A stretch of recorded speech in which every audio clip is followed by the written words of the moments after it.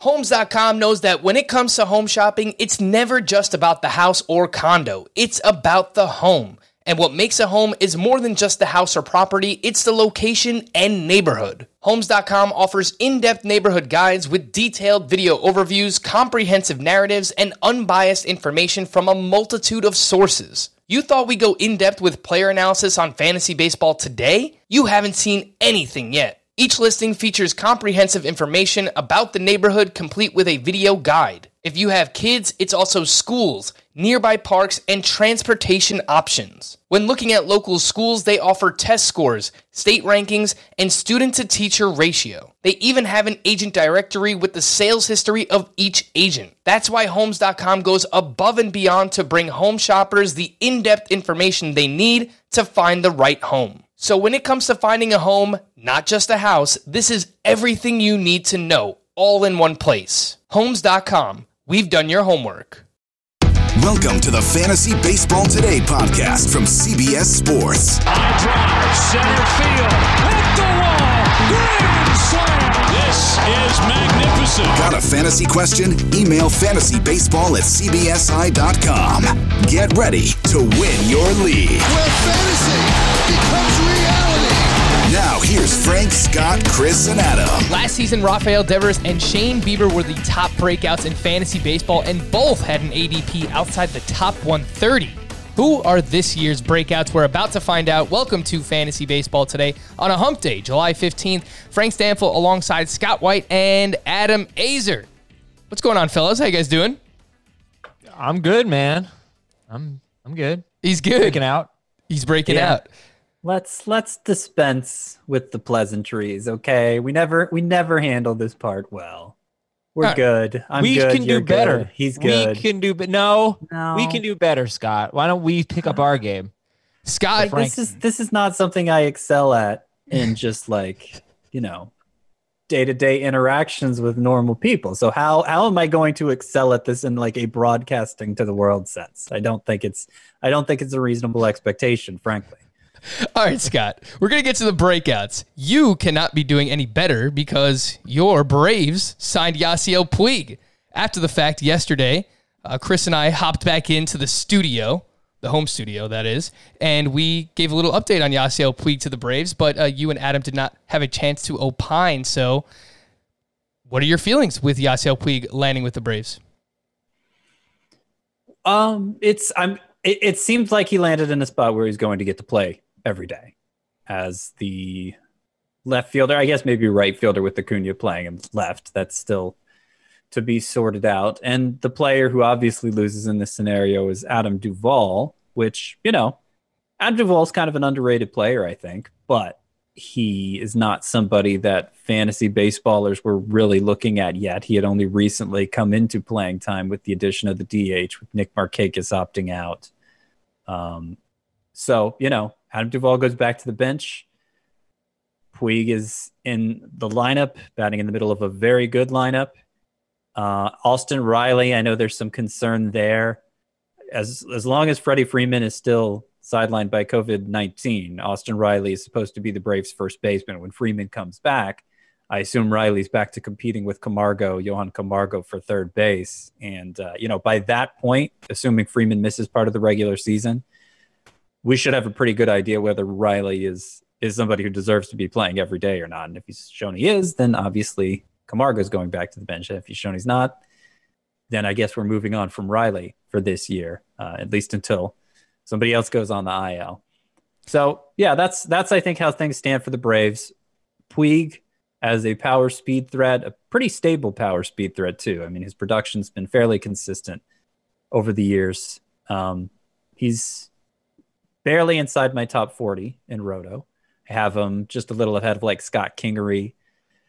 And that's nice. It's nice to have another potential speed source at that middle to late stage of the draft. And so it's good. It's good that Puig has a job again, and is with a team that wants to play him and has a place to play him.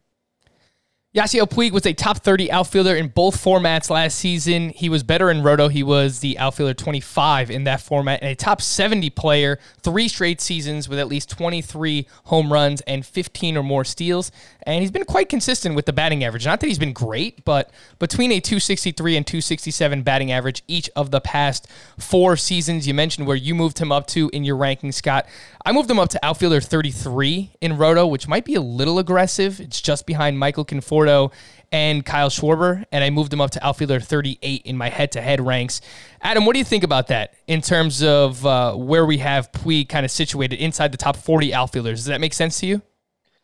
I think you're too high on him, Frank, because, yeah, if it were a normal offseason, that'd be one thing, but you're talking about a guy who is signing a week before the season starts. I know everybody's kind of not exactly facing live competition right now. They're just facing their teammates, so maybe that helps them.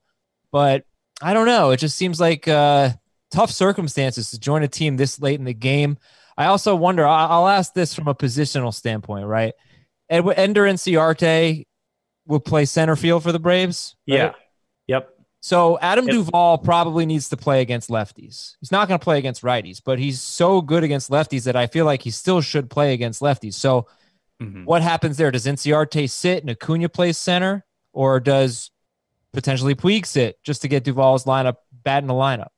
I think Inciarte would be more likely to sit. Acuna basically split his time, made several starts in center for the Braves last year. It kind of depends on how Inciarte performs, right? I mean, Inciarte hasn't been much with the bat the past couple seasons, but he was the few seasons before that. So if he's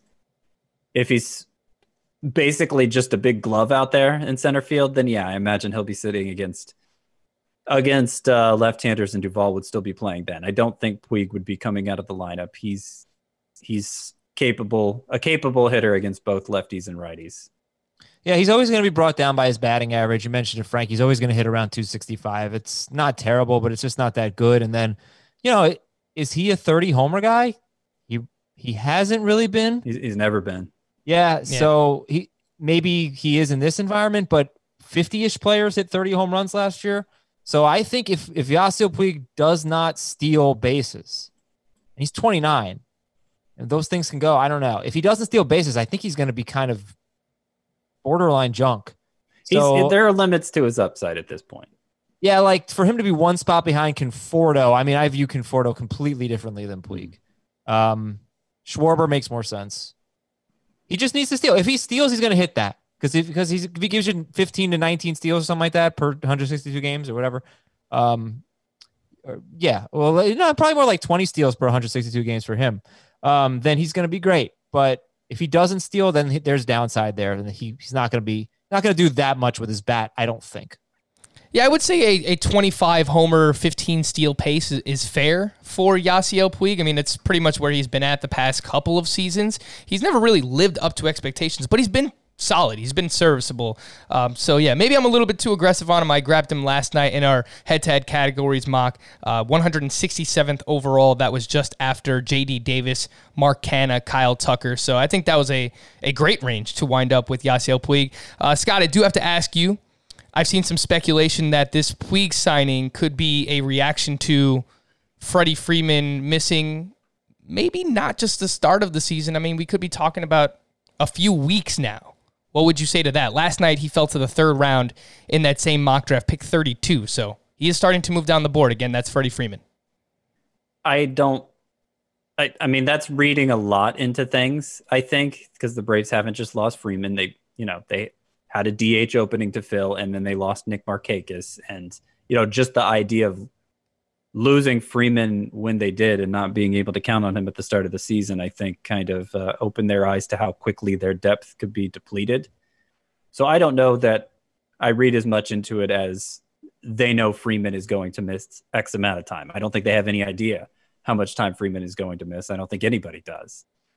It's possible he could miss the first several weeks of the season. I think it's still possible he could be ready for opening day, though that's looking less and less likely with each passing day, of course. I think where he fell in last night's draft, the middle of round 3. I mean, look, we were both in that draft. We didn't take him before then. I probably would have taken him if you last 2 more picks to me in round 3, I probably would have. So I think that's appropriate. But things could turn around quickly. Charlie Blackmon, his value was completely restored in last night's draft. Now that he's back with the Rockies and looking likely for opening day. So that's just the way this is going to be. It's going to be a mysterious timetable, and as short as the season is, you have to be cautious with it, but it can change on a dime. Okay, so unless I saw a false report, I saw that Charlie Blackmon was placed on the IL today. He may have been. So I don't know, which is surprising because he came back and he was in camp, and I saw a video of him swinging the bat, and he seemed fine. Mm-hmm. And then today he was placed on the IL. I mean, I know DeShields came back, and Delino DeShields of the Indians came back and was placed on the IL. I am not seeing an update of Blackmon on the IL. And I think the COVID IL, they call it a 10-day IL, but you don't actually have to be on it 10 days, right? You can come off it at any point. Like maybe it's retroactive to him missing time, so maybe it just kind of gives them the ability to maneuver their roster around. Let me see if I can find, because I don't see it there. Okay, I see it here.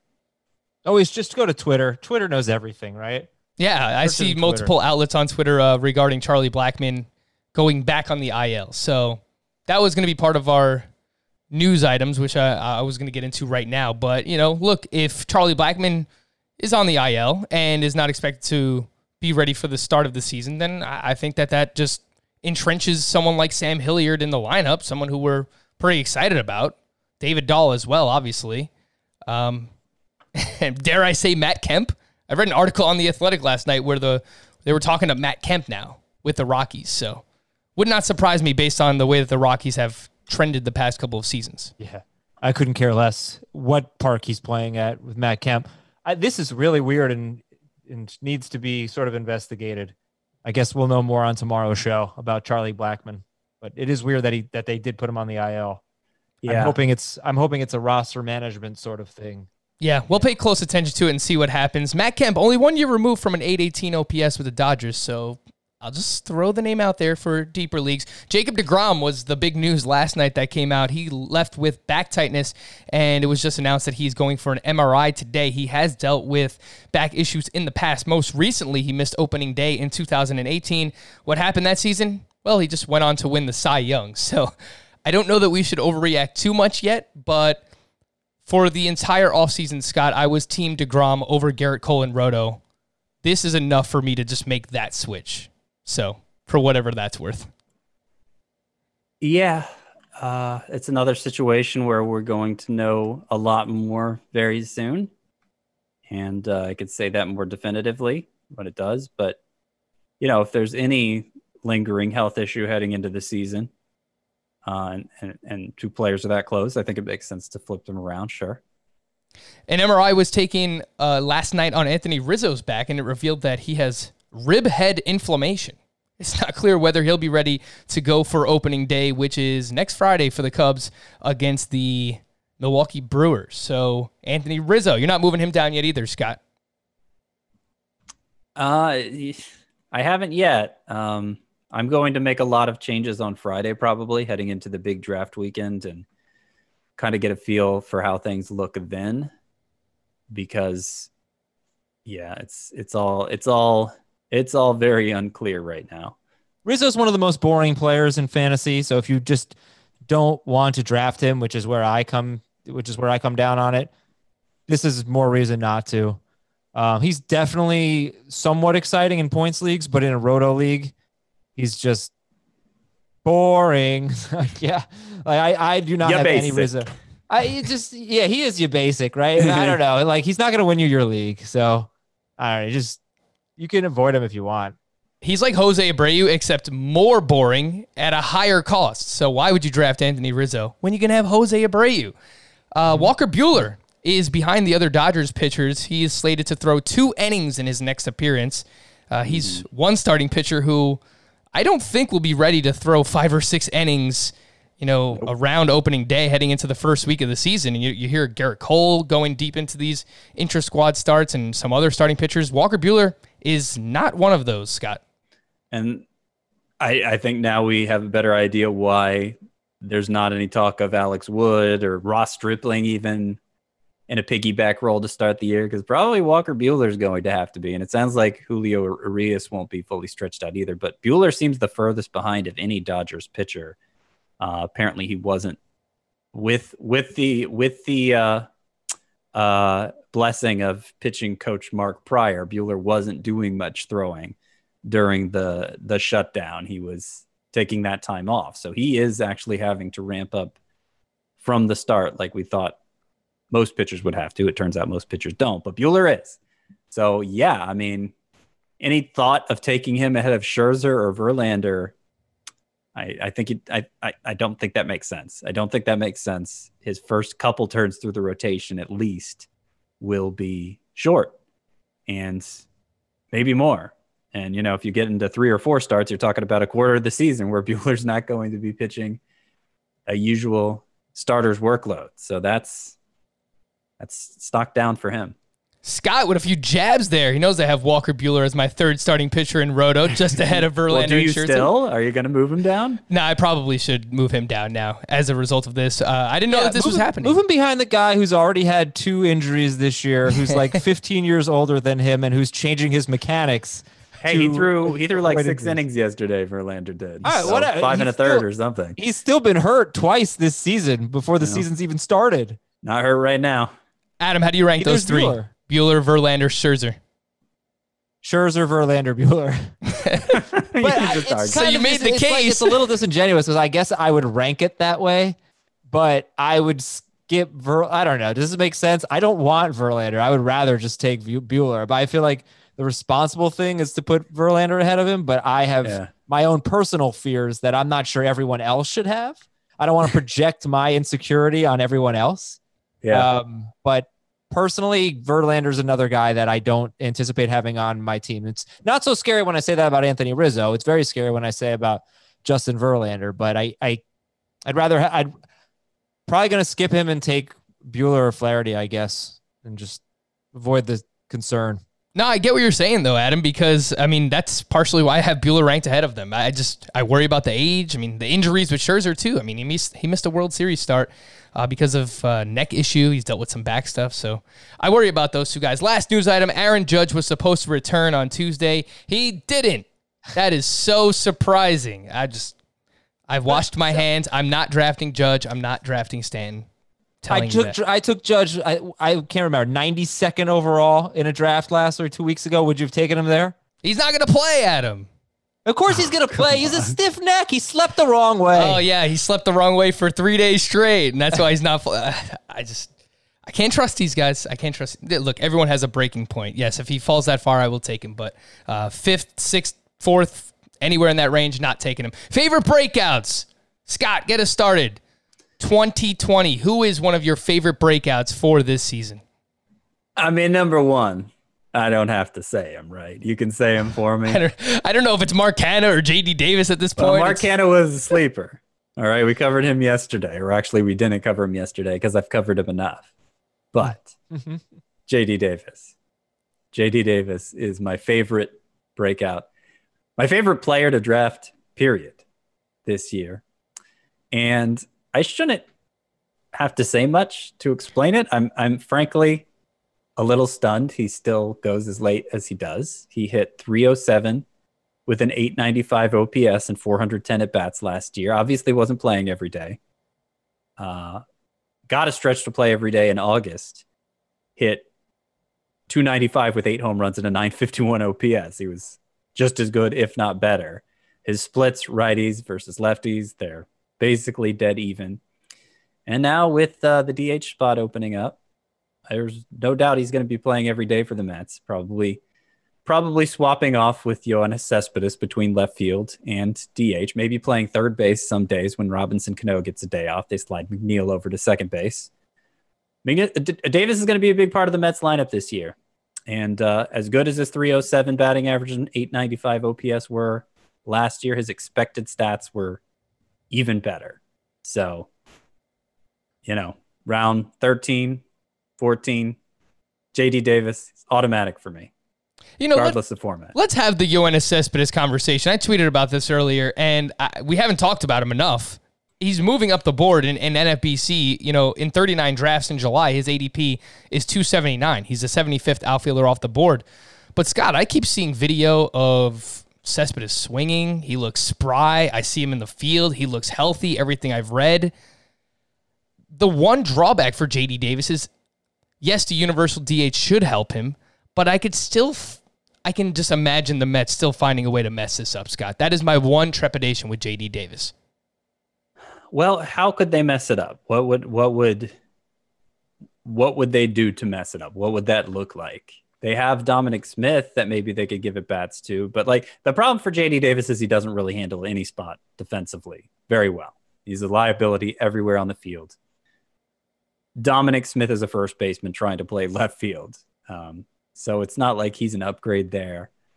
Cespedes might be an upgrade in left field if his legs are really feeling that good, but then they just move JD Davis to DH, you know? Like, well, I think the issue is if Cespedes can't really play the field, then he's going to DH over JD Davis. Yeah, but they'd still need somebody to play left field. I mean, I guess they could put Jake Marisnick out there. Yeah, they could Is that the concern? No, Jake Marisnick? The concern for me is that JD Davis had pretty much no career, didn't do anything before last year. Well, he was with the Astros, who had no spot to play him. His minor league numbers were good. Yeah, they were good. Very 355 BABIP. It's obviously pretty high-ish, not super high home run to fly ball rate. So probably some regression. And I just there was no buzz about him. I don't know. I feel like I never see, other than Scott, I don't think the newspapers really hype him up. I don't know. For all the, Mets hype, JD Davis doesn't really seem to get much of it. But I trust Scott. He's been right about these types of players a lot. I wouldn't make him like my favorite player to draft, but I'll draft some JD Davis. Yeah, look, I had him last year, and he did great for me, and I was so annoyed that they didn't play him every day. So that was the thing. Like, he was hitting that well last year, and they didn't play him every day. Right. They could try to find reasons, not to. But the DH helps. But if Cespedes can't play the field, like, who would you rather have, Cespedes or JD Davis? Oh, I would rather have JD Davis. I agree with that. But are we getting to the point now where we should start to consider Cespedes more in drafts, Scott? Yeah, definitely. How much more? He's a 34-year-old who hasn't played since the middle of 2018 and has had 3 leg surgeries since then. So, it's encouraging. He's obviously worth drafting again. I took him in the reserved rounds of our recent 12-team roto auction. So that's a 5 outfielder league, and I got him in the reserve rounds. I was thrilled to get him then. I probably wouldn't throw more than $1 or two at him, even in a 5 outfielder league, because it's still hard to say how he's going to hold up. And, we haven't seen him in real competition yet. And he's quite a bit older than when we last saw him. But yes, the reports are encouraging. And I think given his track record, he's certainly somebody worth considering late in drafts again. All right, Adam, I heard a rumor that you have so many breakouts. Why don't you spill the beans? Why don't you give us some of these breakouts here for 2020? Do you have the next Rafael Devers on your list? I separated my breakouts into a number of categories.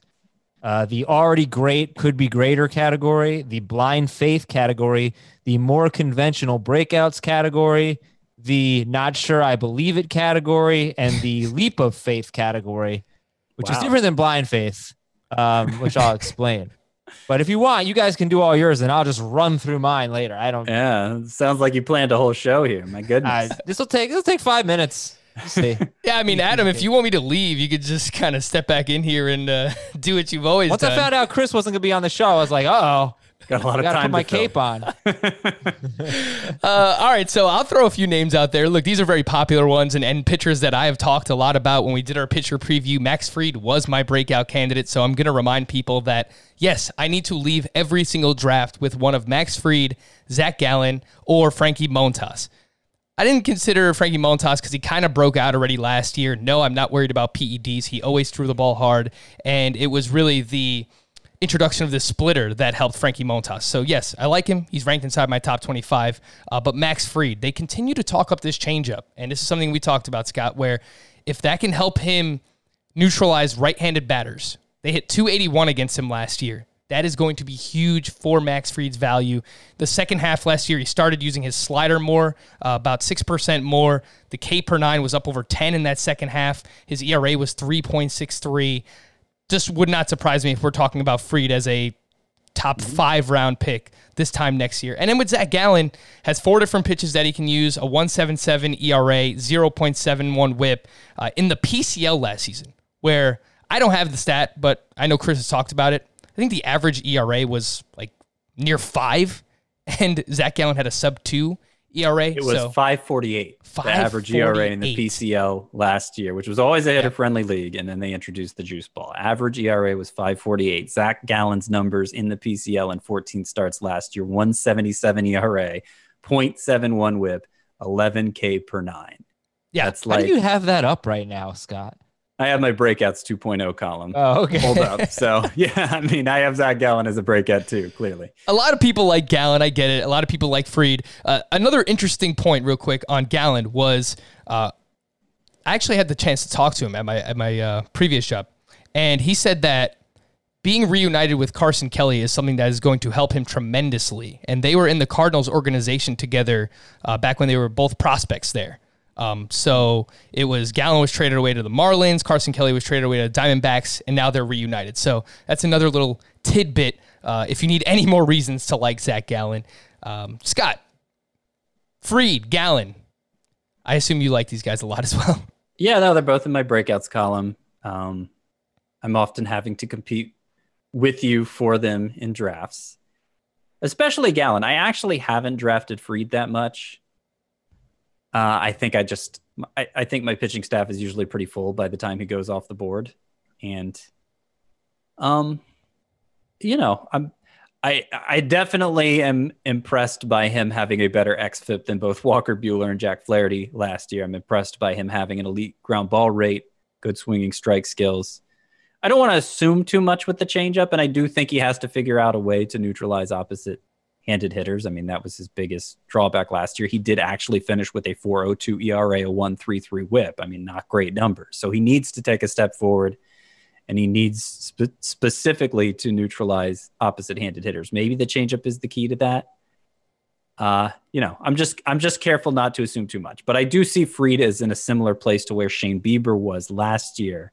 Popular, trendy breakout pick who had problems against opposite-handed hitters in his first full year starting. And clearly Bieber figured it out. So, for the right price, I'm definitely very excited about Fried. I'm just a little reluctant to rely on him too much. Adam, who would you rather have, Gallen or Max Fried? I'd rather have Gallen. I do look at Max Fried's whip, 133 last year, career 137 whip, and think that might still be an issue for him. But I like them both, but I'd rather have Gallen. Both Gallen and Fried, I like getting these guys as my SP4 normally in 12-team leagues. Anything deeper than that, if you're talking a 15-team roto, I don't mind either of those guys as your SP3. Scott, give us another breakout candidate, or a few, however many you want. Just throw a bunch our way. Oh, okay. Well, I'll give you a couple higher-end ones that have been more recent for me. Nick Castellanos, who I now think is going to perform like a second-round hitter this year. Yeah. So you're going to move them inside your top 24, Scott. Come on. It's not the first time I've said it, Adam, but I know you've been away for a while. I was saying whoa to something else then. I'm totally aware that you've been saying that. Castellanos. So digging deeper into the numbers, and this, I got some help from self-described StatCast geek Crosby Spencer on Twitter. He looked into kind of park effects for different parts of each park, basically. And like Comerica Park was killing Nick Castellanos. It was such an outlier in terms of home runs to center field and home runs to right center field. And Nick Castellanos drives the ball that way a lot. And then you look at his numbers after joining the Cubs last year. Final 2 months, he hit 321, 16 homers, a 1,002 OPS. Kind of salvaged his season because he was off to such a rough start with the Tigers before that. And you think, okay, he just got hot, regression to the mean or whatever. But like the underlying numbers during that stretch with the Cubs, they really weren't that far-fetched for a guy with Castellanos' batted ball profile.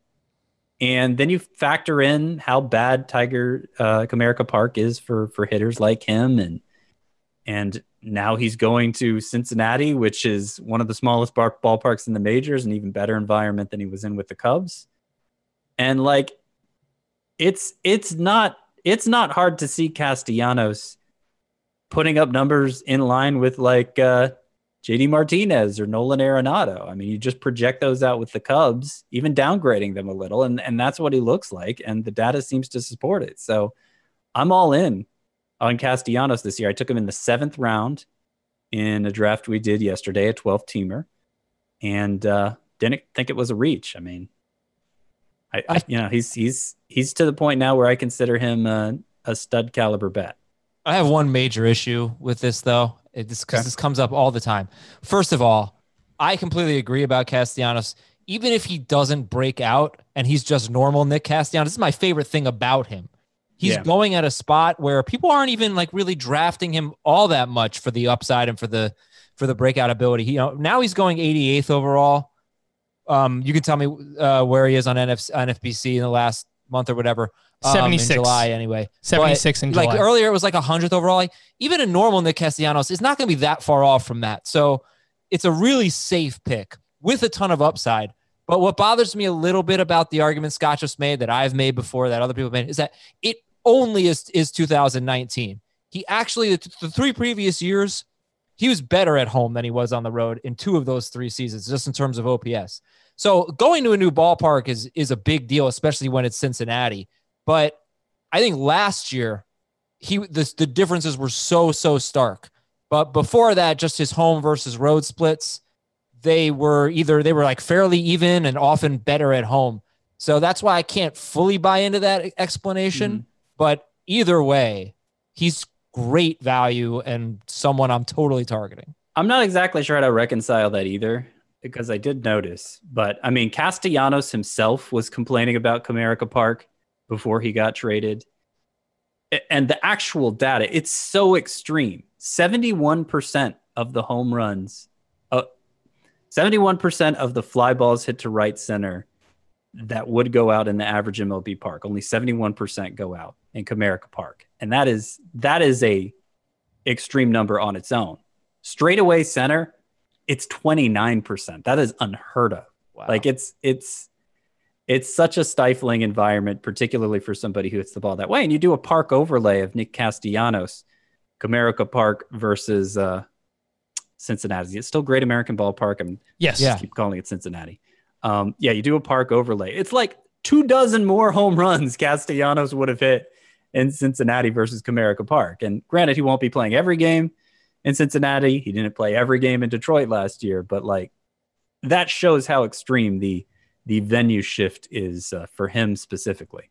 I always thought that Castellanos had that Freddie Freeman ability to break out. He hits a lot of line drives.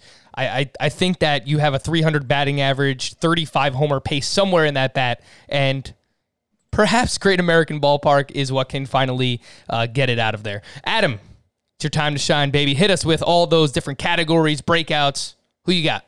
So I really view this as players that I want to have some shares of, because I think they have greatness potential for greatness. Okay, so first category, already great, could be greater. Gleyber Torres and Jack Flaherty. I think Torres could be like a 2nd-round pick next year, and Flaherty could be like DeGrom, Cole. I think he could be, 1st-round pick next year. I definitely want a lot of them. I think they're great. I think they're worthy of being taken where they are. Blind faith category, Vladimir Guerrero Jr., self-explanatory. I do like the fact that he will at some point have first base eligibility. I wasn't on the podcast when that news came out.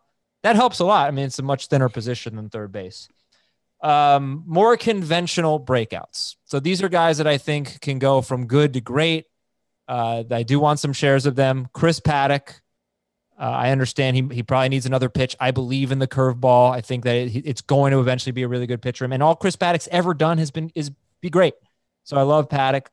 Yoan Moncada started hitting lefties a lot better last year. Rick Renteria said it just had enough at bats. He finally got used to it.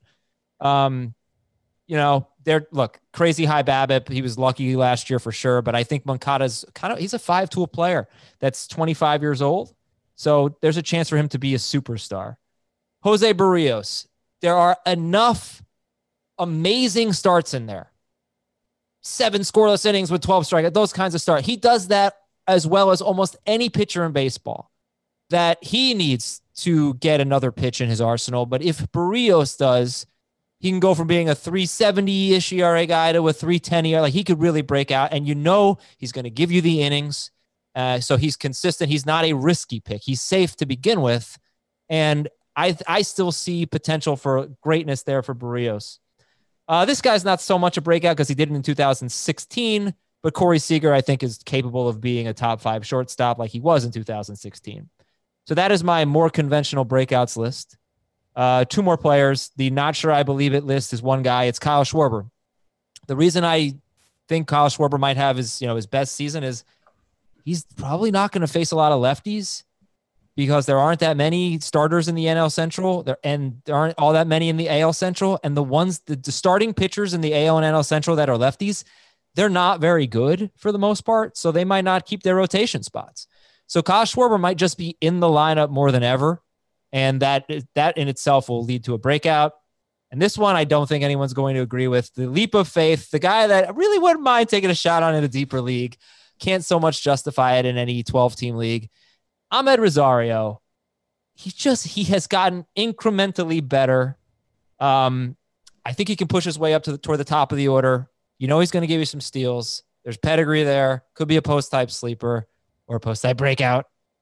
So that is my full list. There you go. Ahmed Rosario was the last one. Kyle Schwarber, and then the 4 conventional ones are Paddock, Moncada, Barrios, and Corey Seager. Yeah, you almost made a boo-boo there, Adam. This is a breakout show, not a sleeper show. Scott, any names you want to rattle off real quick?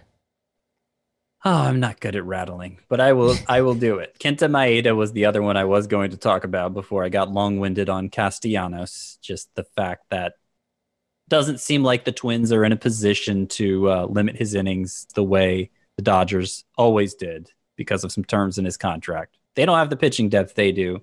And Maeda seems well-equipped to pitch deep into games. He's efficient. He's always been good the 3rd time through the order when he's gotten a chance. I think he becomes a workhorse for the Twins this year. And the numbers, the supporting numbers are very encouraging there. You know what? I'm not loving the look of my breakout list overall based on recent developments. Garrett Hampson, I'm going to call him a breakout.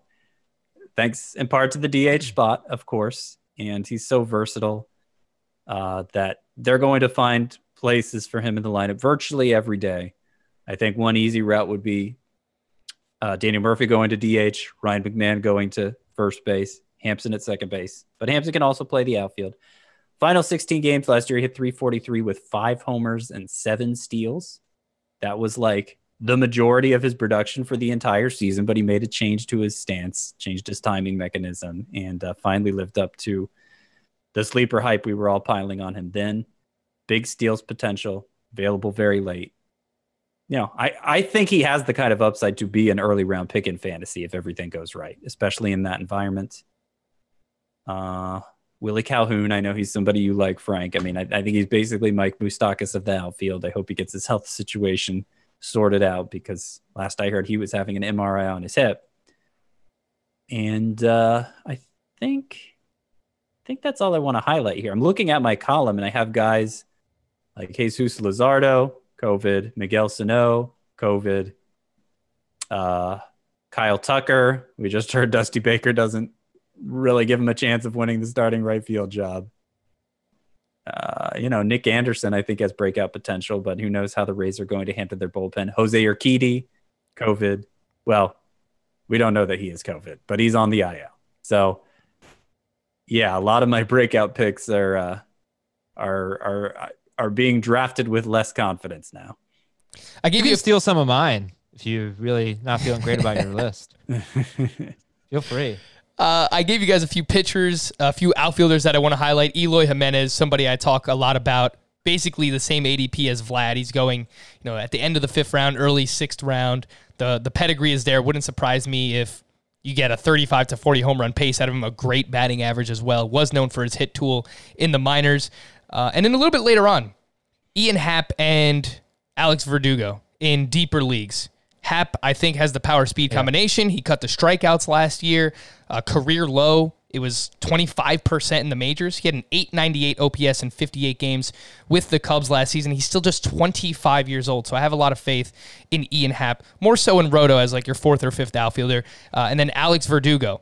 He can hit against lefties. He can hit against righties. Tons of line drives. Reminds me of a poor man's Michael Brantley, potentially even becoming Michael Brantley one day. He's still very young, and now he's with the Boston Red Sox with an opportunity to play every single day. So Eloy on the high end, and then Happ and Verdugo lower end.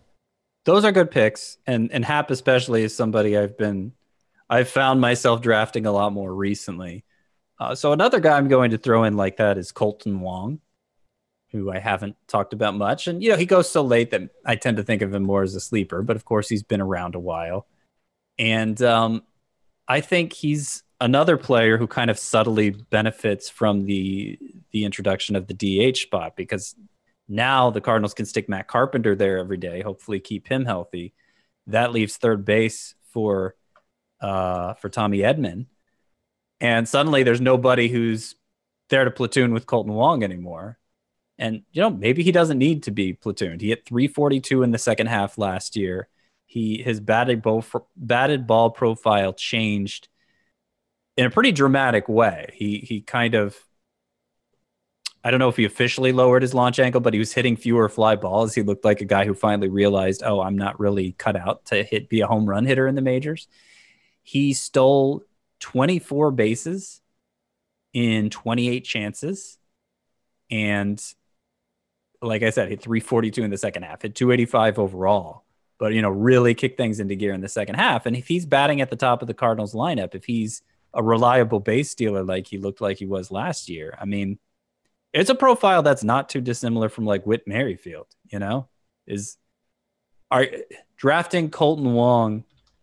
Crap, I don't have his ADP pulled up. Drafting him 214th overall versus drafting Whit Merrifield 47th overall. You're basically getting the same player. I mean, you're getting fewer assurances, yes, but the final outcome might be similar. Yeah, against lefties last year, you mentioned that he was better last season. Hit 288 against lefties, 283 against right-handed pitching, and then in that second half, he did lower the launch angle, started hitting more line drives. First half, 41% fly ball rate, second half, 28% fly ball rate. Big drop. So he started hitting more line drives and more ground balls, and that's something that benefited Colton Wong in a big way. All right, quickly promote a few things. You enjoy the show here, drop a 5-star Apple Podcast review. We really would appreciate it. And leave us a question, too. We'll be sure to answer that here on the air. And just want to remind everyone that your submissions, last time I'm going to remind you, submissions are due this Friday in order to try and take part in our listener leagues. We have 2 listener leagues set up. Next Monday, July 20th at 10 p.m., we will have a 12-team head-to-head points league. And then next Wednesday will be the For the People League, July 22nd at 8 p.m. That draft will be. So send us an email, fantasybaseball@cbsi.com, with a song that you've made, either about the show, about baseball. Get creative with it. Have some fun. If you don't have the means to make a song, just give us a reason why you think that you should be in one of those leagues. All right, we're going to take a quick break. When we come back, we're answering your questions here on Fantasy Baseball Today. Passion, drive, and patience. The formula for winning championships is also what keeps your ride or die alive. eBay Motors has everything you need to maintain your vehicle and level it up to peak performance. Superchargers, roof racks, exhaust kits, LED headlights, and more. Whether you're into speed, power, or style, eBay Motors has you covered. With over 122 million parts for your number one ride or die, you'll always find exactly what you're looking for. And with eBay Guaranteed Fit, your part is guaranteed to fit your ride every time or your money back. Because with eBay Motors, you're burning rubber, not cash. With all the parts you need at the prices you want, it's easy to make your car the MVP and bring home huge wins. Keep your ride or die alive at ebaymotors.com. Eligible items only, exclusions apply. Live Nation presents Concert Week. From now through May 14th, get $25 tickets to over 5,000 summer shows. That's up to 75% off a summer full of your favorite artists like 21 Savage, Alanis Morissette, Cage the Elephant, Janet Jackson, Meghan Trainor, Peso Pluma, Sean Paul, Sum 41, and many more for way less. Grab your tickets now through May 14th to see all of the artists you love all summer long for just $25 each. Visit livenation.com/concert week to buy now. That's livenation.com/concert week to buy now. We're back here on Fantasy Baseball today, about to answer your questions. FantasyBaseball@cbsi.com. We did a head-to-head categories draft last night. I just want to quickly mention a few things that I noticed. Jose Ramirez went 10th overall in this draft. I don't think it's crazy because I think you want difference makers who are going to give you steals for this season. But it's a little weird that he went over Francisco Lindor. Lindor went 14th overall to you, actually, Scott. And it was maybe because people are worried about his steals dropping if he falls to third in the lineup, if he hits in the middle. But I looked into this, and at leadoff in his career, 162 game pace, 24 steals batting leadoff. While batting third, it's 21 steals over a 162 game pace. So I think if people are worried about that, it might be a little bit overblown. It might be, but historically, I'm not sure how often when Lindor was batting third, Carlos Santana was batting second, which is also part of the plan. Carlos Santana is very slow, and he stops at first base a lot. You know, he goes station to station a lot because he reaches base so often on walks, always among the leaders there. So I feel like it would have to cut into Lindor steals chances, just how often Santana is going to be clogging things up ahead of him, but hopefully not too much. Adam, I know you're a big Jose Ramirez guy. Would you take him over Lindor? It's one of those things where you probably could have gotten both of them if you just knew Jose Ramirez was going to go typically in round two. So you never even had to make that decision. But if you're saying I can only have one, no, I would take Lindor. I agree with you. A few other things I noticed I'll mention quickly here. Relievers went higher than they normally do. Josh Hader, 45th overall. His ADP is 54. Kirby Yates went 58th. His ADP is 66. Roberto Osuna went 72nd. His ADP is 80. So I think if people want to lock down those elite relievers and saves, then we're starting to see those on the rise a little bit. And then the COVID concerns, Freddie Freeman lasted to the third round. Mike Trout went 5th overall. LeMahieu slipped a little bit to the 7th. Moncada slipped a little bit to the 7th.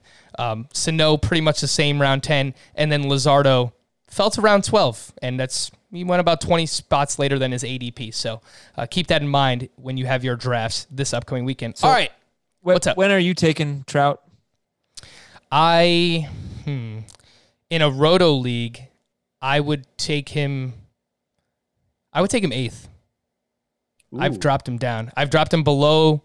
Well, now we got to see what happens with DeGrom. But originally, I had him now below DeGrom and Cole and also Trey Turner. So that's where I have him in Roto. In a head-to-head points league, I'm still all right with him 5th or 6th in that area. Too aggressive? Oh, that's the biggest drop I had heard anybody talk about so far. I have him about 5th where he went here. I'm obviously dropping him behind Yelich, Bellinger, Betts, Cole probably in a head-to-head points league, and Acuna obviously in a Roto league. So yeah, 5th sounds right for me in both formats. I would still take Trout ahead of Trey Turner. I might take him behind Bregman, Alex Bregman in a points league. So that might be one other player that drops him in that format. If he's going 5th, can I call Mike Trout a sleeper? That's the Chris Towers line of thinking. Giancarlo Stanton is a sleeper. All right, your email is fantasybaseball@cbsi.com. This one comes from Rosendo.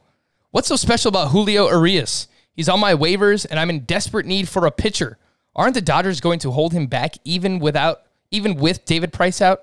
Should I use my number 1 pick on waivers for Julio Urias? What do you think, Scott?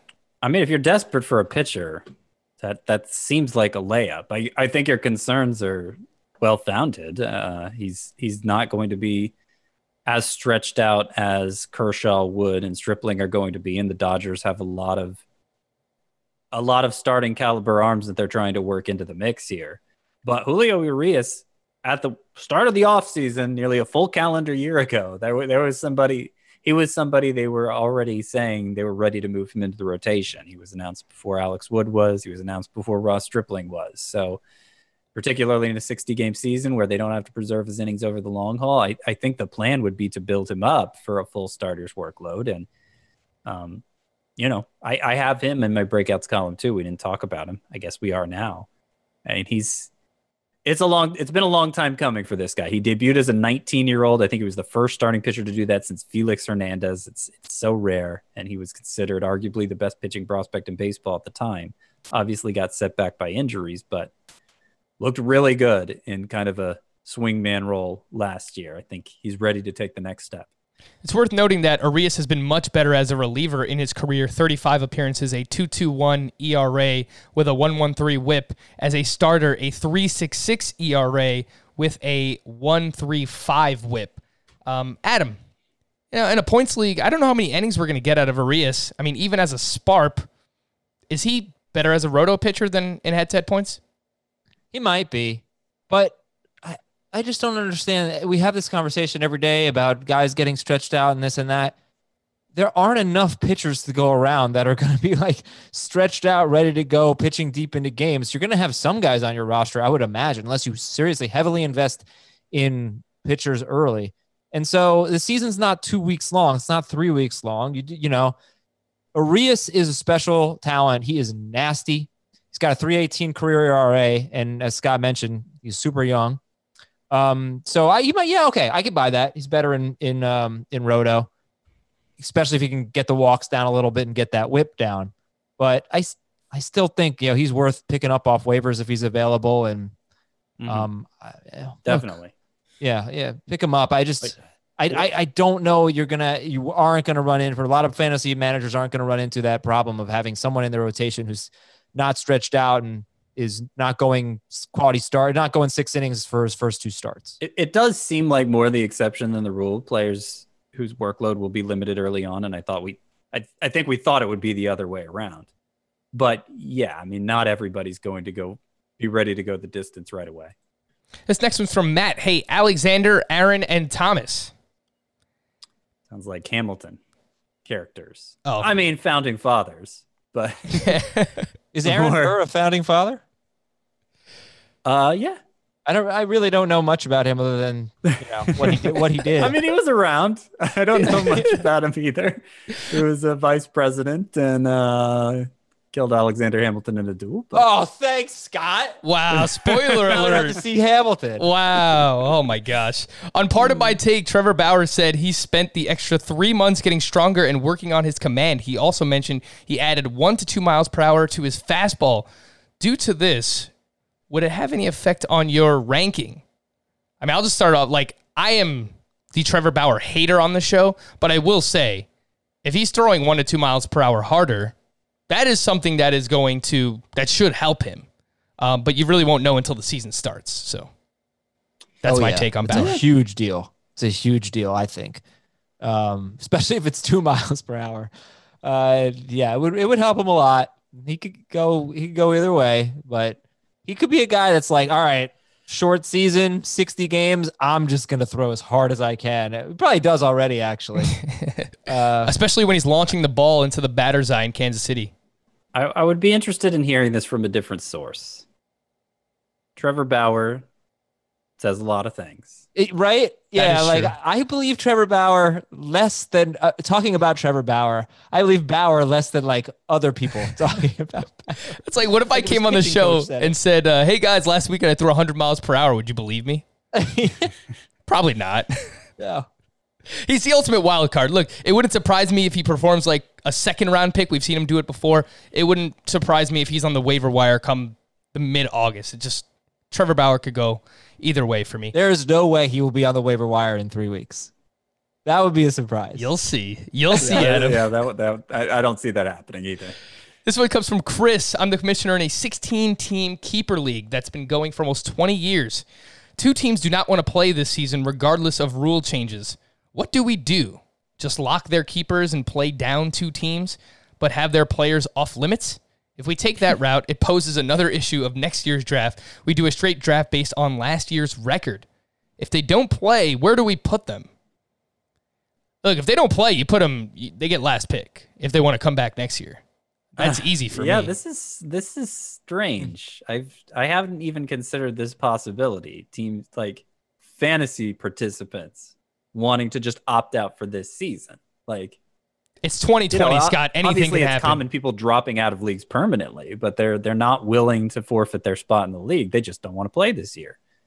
That's I would do exactly what is mentioned here. I would lock their keepers, play down 2 teams, and yes, I would not put their players back into the player pool.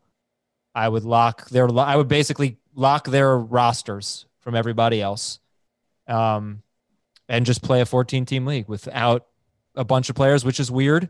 But this is a 20-year league, so you don't want to have a situation where they're not back next year. They have to be back next year. So yeah, it's a very unconventional, but it's what I'd do. Do you automatically give them those 2 teams 15th and 16th pick next year, Adam? I think you could, but another thing you can do is let everybody pick their draft order and have them get the last pick, like the last preference, because some people like picking 15th and 16th, Yeah. But they should have like the worst draft spot if that exists. This next one's from Tom. You guys talked a lot about NL pitchers being downgraded because of the DH. Is there a chance it could help some pitchers because they won't be pulled for a pinch hitter in close games? Something I hadn't really thought about, Scott, but I guess it's feasible. that will happen sometimes. I can't sit here and tell you today which pitchers will be more affected by that than others, because it's hard to quantify. Yeah, and I think the obvious losses in percentages that come from facing an extra hitter every time through the lineup certainly outweigh that. Yeah. This next one's from Steve. Hi, Walter, Ty, Christy, Honus, and Babe. I don't know that we've ever had 5 people on. Yeah, the best of the best, basically.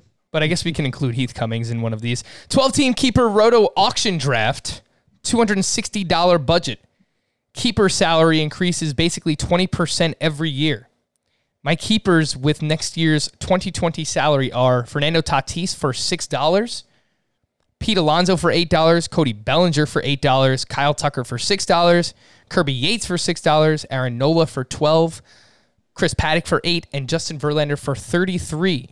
My question is, should I keep Mackenzie Gore for $3 over Mitch Garver for $3?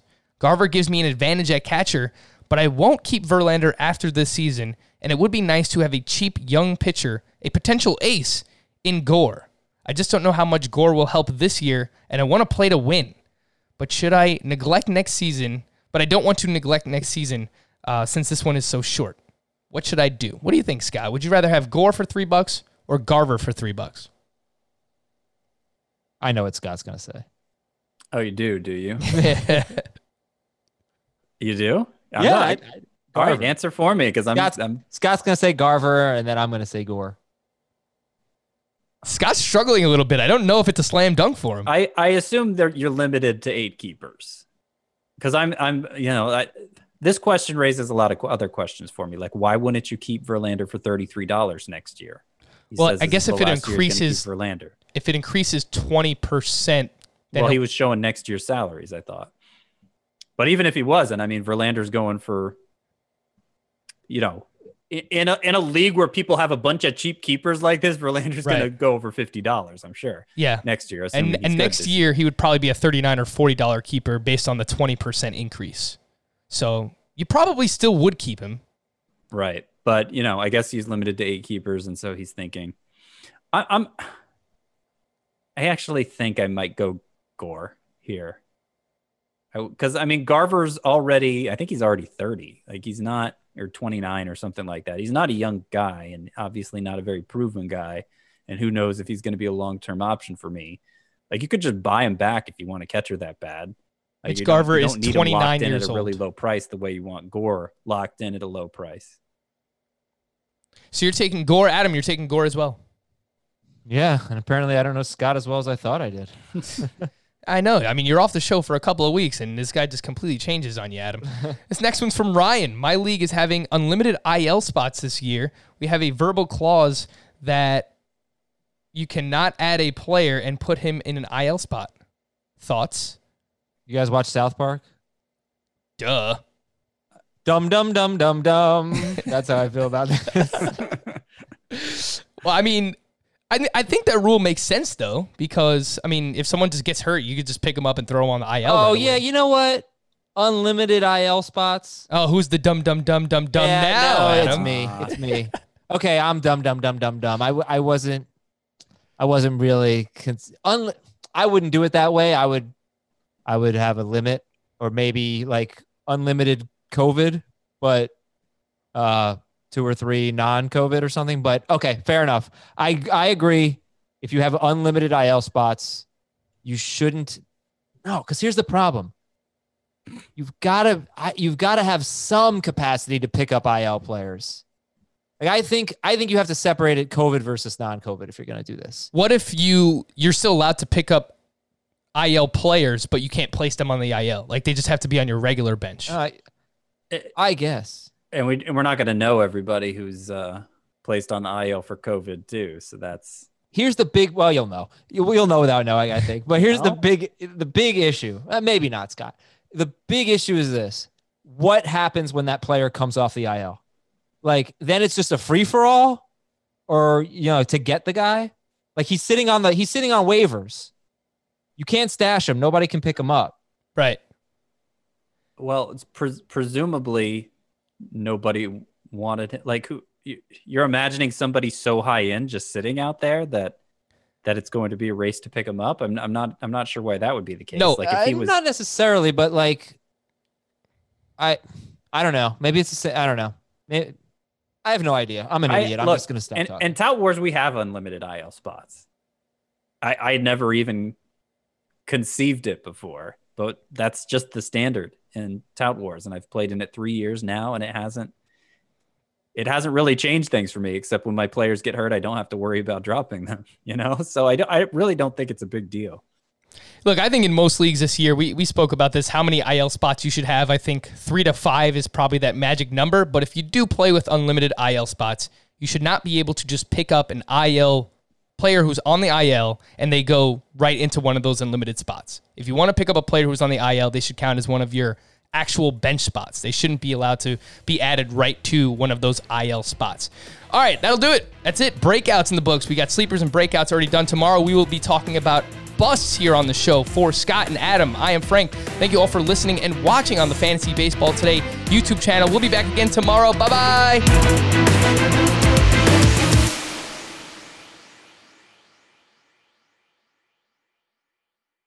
It's the NFL offseason, but on Pick Six, part of the CBS Sports Podcast Network, the football season never stops. Host Will Brinson, John Breach, and Tyler Sullivan are joined by analysts like Brady Quinn, Lesia Dusable, Katie Mox, and R.J. White to keep you in the loop on everything happening around the league. Whether it's free agents signing with new teams, the all-important NFL draft, or schedule release day, Pick Six has you covered. As the face of the league changes with every team move and player pickup this spring, Pick Six is a must listen. Download and follow on Apple Podcasts, Spotify, the Odyssey app, and anywhere podcasts are found.